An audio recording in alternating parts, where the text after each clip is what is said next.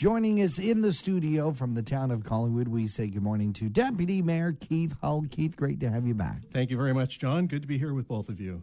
Keith is sporting his Montreal Canadiens jersey That's more today. like it. Yes, it is. Keith and I have we've agreed to disagree on which is the team that one should be supporting, of course. I am a dyed-in-the-wool Toronto Maple Leafs fan.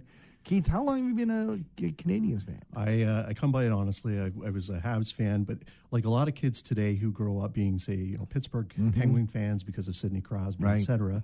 I grew up in an era of the 1970s, and of course, who dominated in the late 70s, but Sure. the Montreal Canadiens. Absolutely. So, yeah. Born in '63, I was just old enough to watch the Leafs win their last Stanley Cup. Right. Yes. And yes. sadly, I've been hoping ever since that day for it to return. But my guys, of course, were like Yeah. Davey Keon and Ron Ellis and Daryl Sittler, who's coming to town soon. Is that right? Yeah, coming to see Collingwood Colts. game. Guys, are you going to be able to settle which team is better this year? Well, I tell you what, I've got a.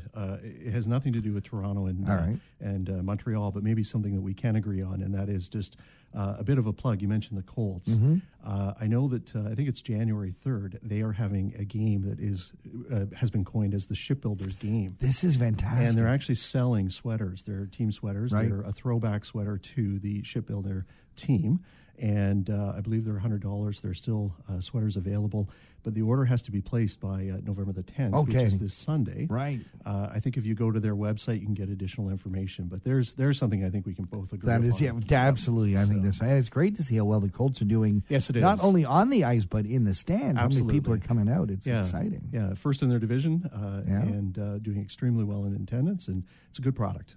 And this bodes well, too, because I think it really does some economic development when a team is doing that well, going to other communities, putting us even more further on the map. Well, it's funny. This morning, actually, there was an article. I just caught it as I was walking in, literally, in the Globe and Mail, and just talking about Collingwood and sort of, if I could use the phrase, what a sort of a hip or cool place it's become. And had nothing to do with skiing. Right. It was about, here's what you can do in this community and some of the things that are taking off that really make it quite a vibrant place, not only to live, but more importantly, maybe to visit. And that ties into the economic development. Speaking about visitors in town, John and I, we didn't even hear about this happening, but we just happened to see a lot of new directional signage throughout the town for parking areas and things like that. Yeah, there has been the installation of signage throughout. Downtown, it has more of a heritage flair in terms of the wrought iron black. Right. Outside, it's more of a traditional look. But they are wayfinding signs. So outside, say along 6th Street or on Hume, they are wayfinding signs to area attractions like the arena, the downtown, et cetera. And then, of course, downtown, they're more focused on the municipal parking lots. I like them. I like the design. I like the fact, the green P is a standard sign, a universal sign. For wayfinding, but in terms of just directions to the lots themselves, I like the fact that you can read them. You can actually read what they are saying. So, anyway, they're a nice addition, and I hope that they will assist those because on-street parking on here, Ontario, has been an issue for a long time, and of course, if we can encourage people to park on the offside or not offside, but the off-street lots, that's the purpose. So.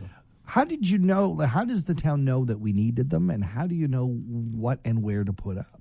Well, it's one of those things where I think that you don't have to have a lot of science or you don't have to report. I mean, you can just literally walk up and down the main street and see that we have a very vibrant, busy downtown. And, so it's just, again, as I say, it's a way to help those within the community, but also those who are visiting to be able to find easy, accessible parking so that they can enjoy, the downtown core in that respect. Looks good anyway. I'm Great. a big fan. A lot of things happening in terms of water levels extremely high. And then the last little while there's been actual flooding going on, and that's been causing some damages to some of our waterside parks.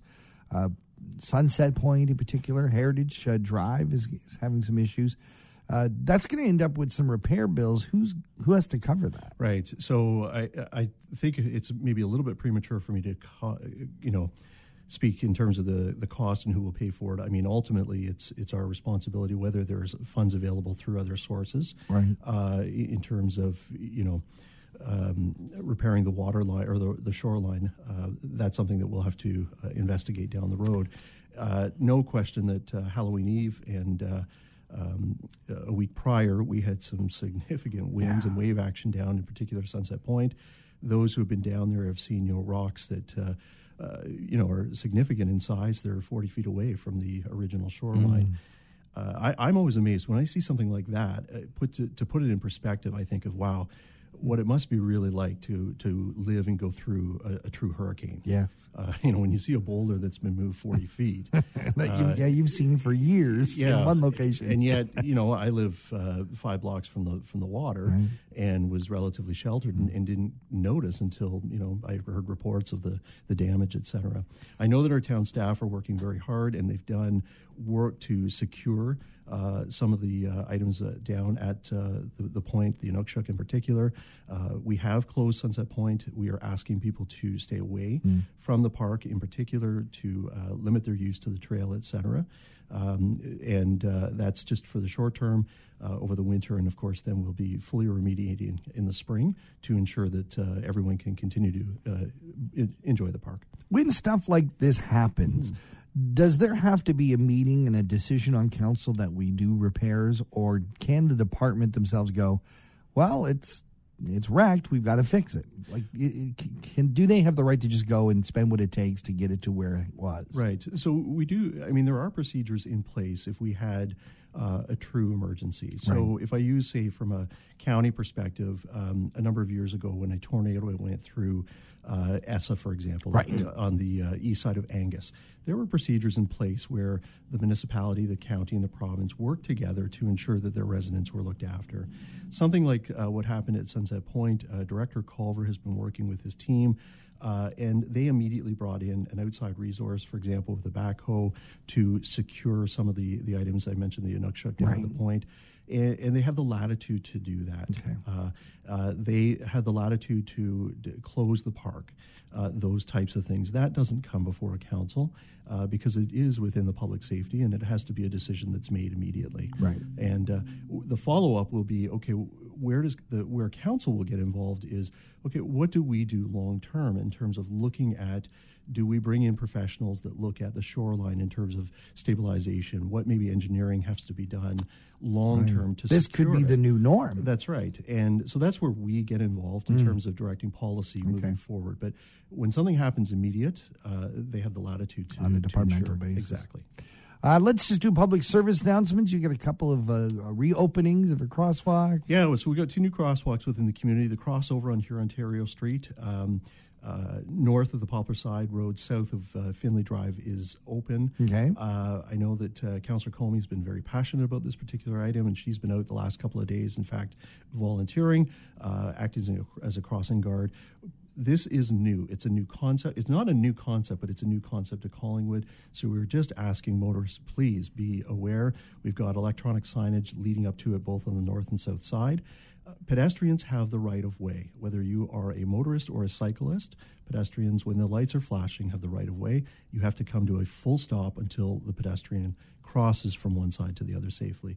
And the other one to be aware of is it was part of a rebuild at Cameron Street Public School, and they have a new crossing at directly in front of Cameron to the south side, where there's a small strip plaza as a point of reference. So those are the 2 to be aware of. Fantastic. Well, it's busy times, and we really appreciate you, Keith Hull, Deputy Mayor of the Town of Collingwood, for joining us here on Talk of the Town. Thank you.